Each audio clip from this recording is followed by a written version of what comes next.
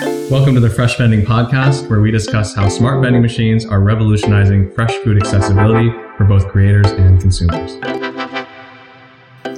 Okay, hi everyone. Welcome to episode 12 of the Fresh Vending Podcast. I am Isaac with my co-host Nathan here. Hello everyone. And today we are pleased to be speaking with Dr. Anita Hicks. Dr. Hicks is an Associate Director of Auxiliary Services at Oakland University in Michigan.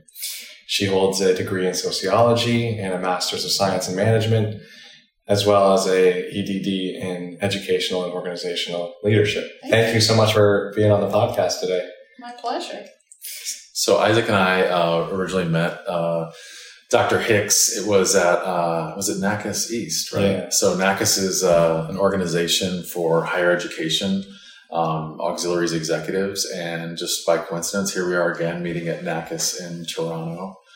So a nice time to reconvene and talk a little bit more about Dr. Hicks. I know that Isaac and I, when we originally met Anita, we became very interested in your dissertation. Could you share a little bit about what that was, or that experience for you? Yeah, and it's NACAS East and Central. Okay. So it was a joint. Yeah, that's right. true. It was NACAS East and Central. Mm-hmm. Thank you for correcting me.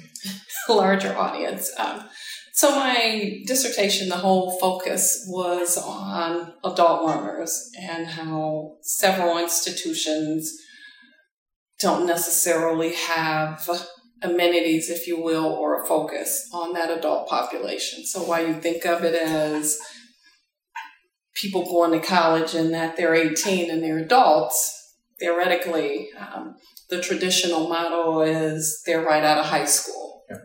And so they're not really looked at as a non-traditional or an adult learner. Mm-hmm. So my study was on the adult learner, which focuses more on, there's various ages out there, but somewhere around 24, 25 and older. Mm. So, you hear about people 50, 60, 70 getting their college degree. And so if you think about it like that, you know that their needs are different. You're 18 coming out of college or coming out of high school, your experience will look a little bit different than if you're 35, 40 years old and you decide that you want to go back for your education. I can imagine it there's just a lot less resources in general, and you can kind of feel like you're going at it alone. Is that a fair statement? It is a fair statement because that population tends to either work a full-time job, mm-hmm. have a family, yep. elder care, so their needs are different. So they're coming to school for a specific reason. It's either I want a promotion at my job, I want to change jobs, or my company laid me off. Mm-hmm. It's various reasons why that population is different, which is different than how a traditional university would treat them versus that high schooler who does not have those life experiences. Mm-hmm. Was there anything, you dove obviously very deep into this topic. Was there anything that particularly drove you, perhaps like a personal experience into this topic that made it, that much more engaging, that made you want to dive in? Yeah, I looked at a lot that population, the older you are, you learn differently. Mm-hmm. You don't retain the information as well. And so food becomes very key because if you've worked all day or you've cared for someone, a lot of times those classes tend to be in the evenings or on weekends. And depending on where that institution is, and using mine, for example, there's not a lot of food service outlets that are open 7, 8, 9 o'clock at night for you to get that nourishment. Right.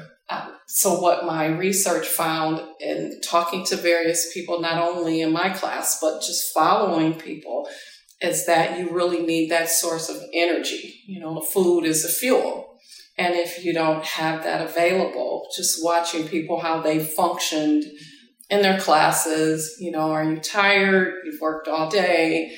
You come and you're trying to do these higher level courses, which is already taxing. Mm-hmm. So food becomes a really key component in how you just manage your body, manage your mind. Mm-hmm.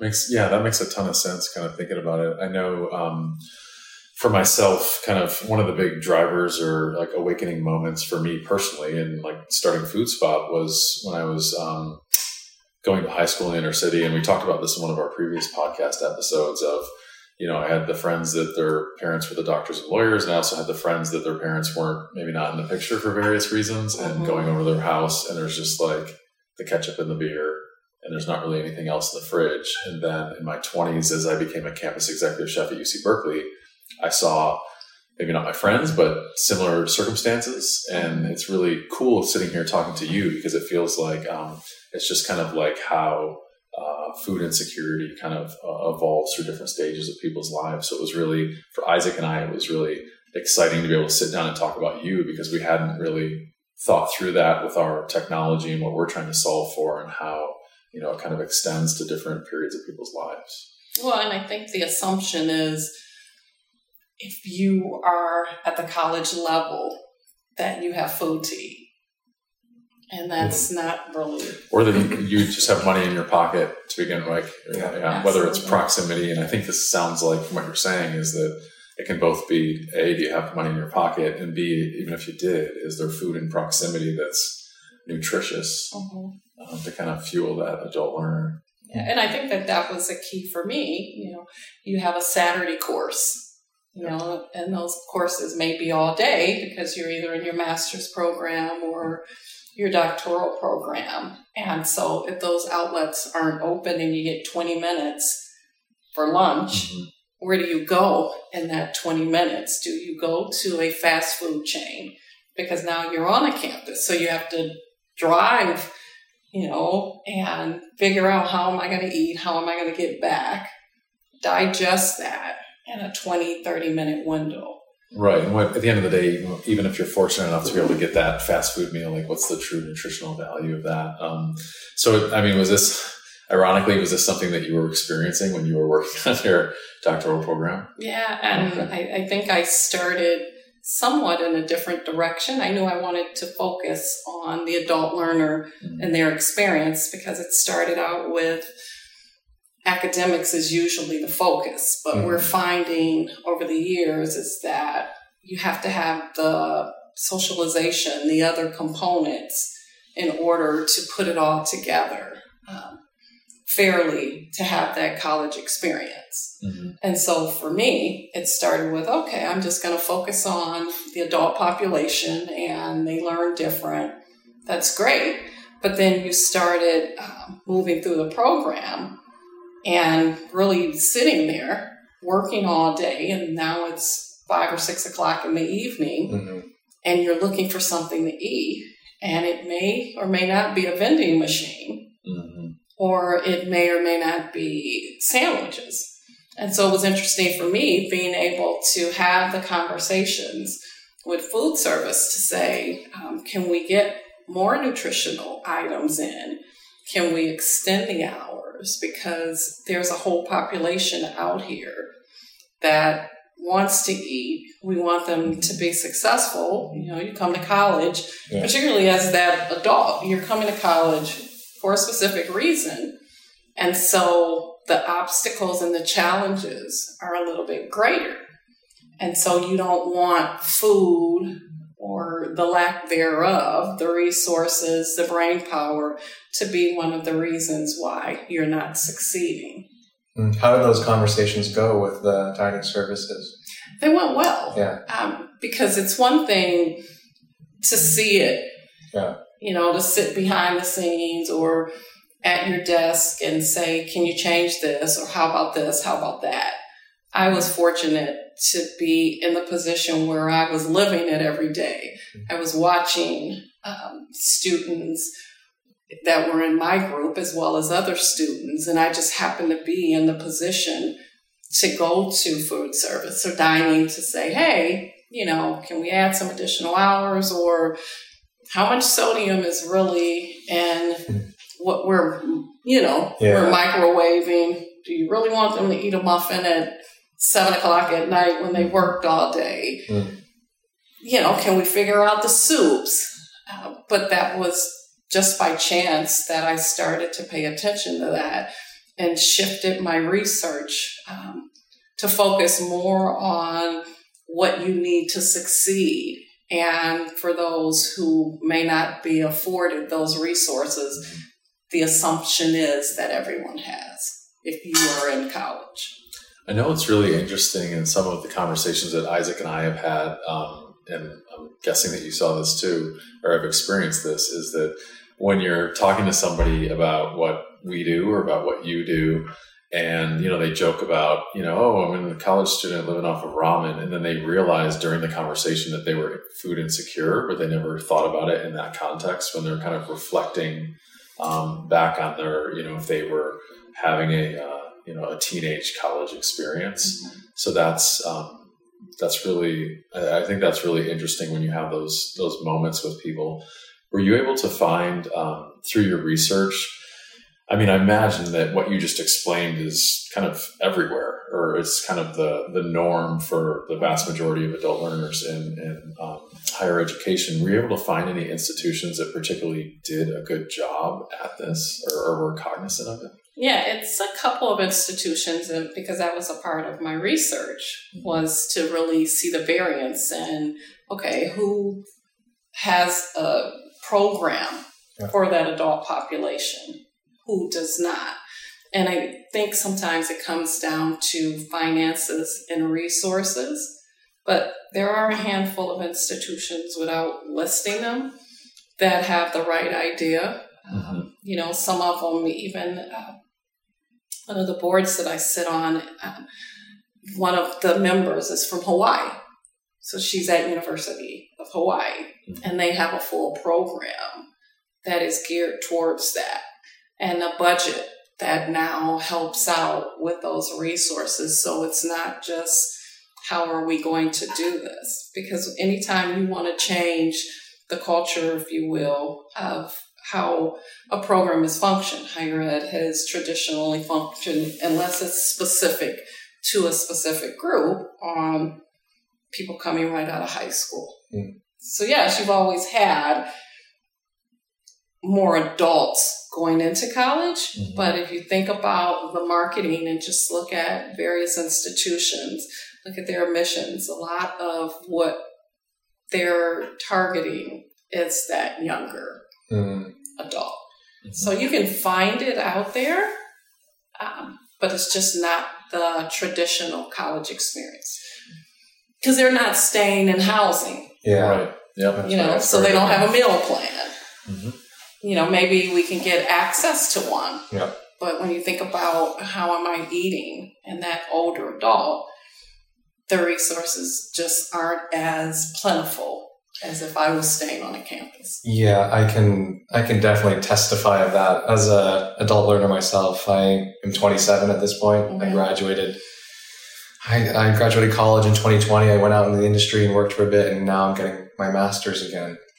And it is a very interesting experience to be on a campus as a 27-year-old, as a grad student, because I'm used to having all the messaging being directed at me. When I was an undergrad, it was like, okay, I was on campus, in classes, in-person classes all the time.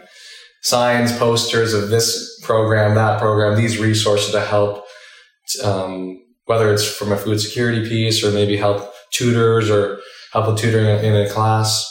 But as a grad student, there's very few, I guess, messages that are directed to me, right? And I'm not on campus. I feel like I'm way less connected to the community. The only messages I pay attention to are from the grad school itself. And I've only attended events that are sent to me as a grad student from the grad school. So that makes sense that there needs to be specific programs that target these adult learners, because that's when they listen. It's just very, I don't know, it's not likely that they're going to be on campus and be in that community and just run into these programs by happenstance. It needs to be a very targeted program. So I've definitely felt that for sure. Well, and oftentimes, and maybe even with your program, you're in a different building. So those classes that you're taking are not always with the undergrad population. Right. It may be a handful, but those evening classes, weekends, are often not in a populated area where those food service locations are. Have you ever seen, Anita, like anywhere, like for example, we talked about the where we are this weekend at NACIS in Toronto. Have you seen out there with any of the industry resources where they're really helping universities, higher education, learn about how to have a comprehensive program that takes care of the whole person for adult learners? I think that they're starting to talk about it. Originally, I felt it was more, adult learners was more of a buzzword. Right. And now, with the pandemic and more people were online, and now they're coming back, is really looking at, okay, this is a real situation. Various institutions now, including mine, have a food pantry. Mm-hmm. And so that has helped, but you still tend to get a lot of those packaged meals that may not be afforded to a graduate or adult student because you may not know that that's there. Right. Or the pantry hours aren't conducive when you're going in the evening. Mm-hmm. You got to be there when the pantry's open. You got to find a kitchen to cook. Do you know how to cook? I think there's some layers of challenges in there for sure. Yeah, I have seen more with dining services, looking at teaching kitchens and how can we prepare these meals that are less than nutritious, if you will. Mm-hmm. Because we're not saying that you shouldn't eat ramen or everything has to be nutritious, but what we're saying is what are you feeding your body? Yeah, the fuel to learn for your brain, so your brain's optimized. Yeah, I think that's something that we'd like to talk about a lot and say that, our mission is not to try to make everybody eat fresh food all the time. I think our mission is to make sure that it's always an option, right? So that you can make good choices. Because we all like a slice of chocolate cake once in a while. There's nothing wrong with that. Yeah. Even, instant ramen also has its place. But I think I think when Isaac and I and the rest of our team talk about it, we feel more like the type of society that we live in the United States modern day, like so much food goes in the garbage every year. There's no reason that all Americans, shouldn't have the option regardless of proximity or how many dollars are in their pocket to make a healthy decision when they want to. Well, and even just looking at buffets and events that you go to. We're here for a conference. Yep. And I just said to Isaac, are you going to go downstairs and grab a sandwich? I've watched them and so much of that food is not eaten. Mm-hmm. And they can't just repackage it or repurpose it. So it does go to waste. It's funny. It's that whole topic is a very much an overlap with another podcast episode we did that we won't dig into deeply. But a big part of that is that operators don't have a place where they can safely, guide that food to people in different places, and that's kind of something that we really pride ourselves in trying to be that change within higher ed, so that you can take leftovers and have them ready for people to either buy or, get through a subsidy immediately after whatever the vendor or the event's done. But a conversation for another time. Mm-hmm. And when you have that conversation for another time, it would be interesting in what state those regulations are as to how long you can leave the food out. Mm-hmm. How do you properly dispose of that food? And if you have pasta that's sat out for 3 hours, can you give it to the next person? And so I would be interested in what that looks like. Yeah, and I think that's really the crux of what you talked about, is it's like the food safety and the traceability aspect of it. Absolutely. Which is the legal liability. And I know for myself, as somebody that spent a couple decades with my hands in food, that it drives you absolutely crazy when you have high quality food and you're throwing it in the garbage is what you're doing. And there's nothing short of just wasting high quality food when there's people in close proximity that need it. And I think that the fundamental shift that's happening now is we actually have the technologies out there where we can start making real strides. But the American food system is a very large, complicated, beast. So it's something that it's going to take time, but I think we're really poised for some positive change in that environment. Yeah, I think when you talk about the sustainability of how you dispose of items, that'll come into play too, because pulling it into that college experience, there's different types of food. Maybe that student wants pizza and a burger, but we felt like you should have a salad. As you mentioned, it's the options to have something versus not having anything at all. And I think for me, that is what was key with my research that I took back and presented was, we are not saying that don't have that greasy burger. But what we are saying is, from a college level experience, think about your own body, what you're putting into that. But more or less, what is that institution marketing and offering for you to have a fair chance at having something? Yeah, I think that's really well put. Isaac has a saying, you're probably going to have to correct me on this, Isaac. I think you say something along the lines of be your own scientist when it comes to your own body, because everybody is different, to your point. Yeah. And figuring out what works best for you, because I think there's so many broad strokes, prescriptive statements out there in programs, and that's really a great way to look at it. So we're here at NACIS. Have you seen any cool innovations, technologies, programs, and talking to not only the business partners, but your colleagues in food service and auxiliary service? Have you kind of sparked any ideas in terms of what food service or dining services can do on campuses to solve this issue that you're talking about? Nothing specific, but I'm excited that the awareness is coming to light. Yeah. Because a few years ago, we wouldn't have been having this conversation.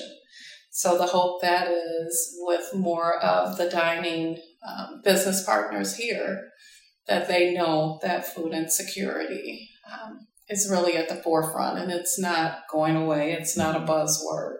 That we really need to make sure that everyone is able and inclusive when it comes to food. Yeah, I think that's really kudos to you though too, because this is something that Isaac and I have this podcast, and we talk about these types of topics all the time. And you're one of the reasons, among many, that we wanted you to be our first guest we've ever had on the podcast is because you kind of brought to light this other aspect of the adult learner that once you start talking about it, it makes complete sense. But just like the vast majority of universities out there, Isaac and I were thinking about that more traditional, late teens, early 20s type student. So it's really great that, we can kind of, in our own small way, kind of help amplify that message. So thank you for, taking some time out of your busy schedule before you hop on the train back to Oakland to, just talk with Isaac and I about this. Yes, thank you. It's been a pleasure. Any closing thoughts from either of you about food insecurity in adult learners, or any other things that you'd like to say to the audience? I recently won a research grant to continue my research. Congratulations. That's fantastic. For adult learners. So I will dive into this a little more. Where did the grant come from? NASPA. Very cool. Congratulations on that. Yeah, thank you. And I think for myself, the only closing remark that I would have is that we, our company Food Spot, Isaac and I and the rest of the team, we really like focusing on higher education because we feel like it's just a smaller version of what's broken in the American food system. So it's really exciting to think about if we can help with this distribution of fresh food problem. The sky's the limit of how that could impact higher education and the broader American food system. And just opening people's eyes, because sometimes you don't know what you don't know. Yeah. We go through our own individual lives, and unless you're in the industry or experience it, you may not really realize that this situation exists. Mm-hmm. So there was hope. Well, I think a message of hope is always a good way to wrap up a podcast. Any closing sentiments on your side, Isaac? Yeah, we had a booth at the conference this week, and at a booth, you have to be proactive and get people to come in, obviously, to talk. But the times that people came and stopped on their own accord, it was because of a very specific reason. And that's because they saw one word on our banner. On our banner, it says, "End food insecurity now," with a picture of a fridge. And those that stopped proactively are those that looked at that sign and saw that word. And so people are aware of it, and people are wanting to address it on their campuses. So I would say that's a point of hope for me. Brilliant. Well, again, thank you so much, Dr. Hicks, for joining Isaac and I in the podcast. And we look forward to crossing paths again in the future. Excellent. Thank you. Okay. Bye, everyone. Thank you for listening to the show this week. If you're interested in learning more about smart vending platforms, you can visit us at launchfoodspot.com. I'm Nathan Downs, and you've been listening to the Fresh Vending Podcast.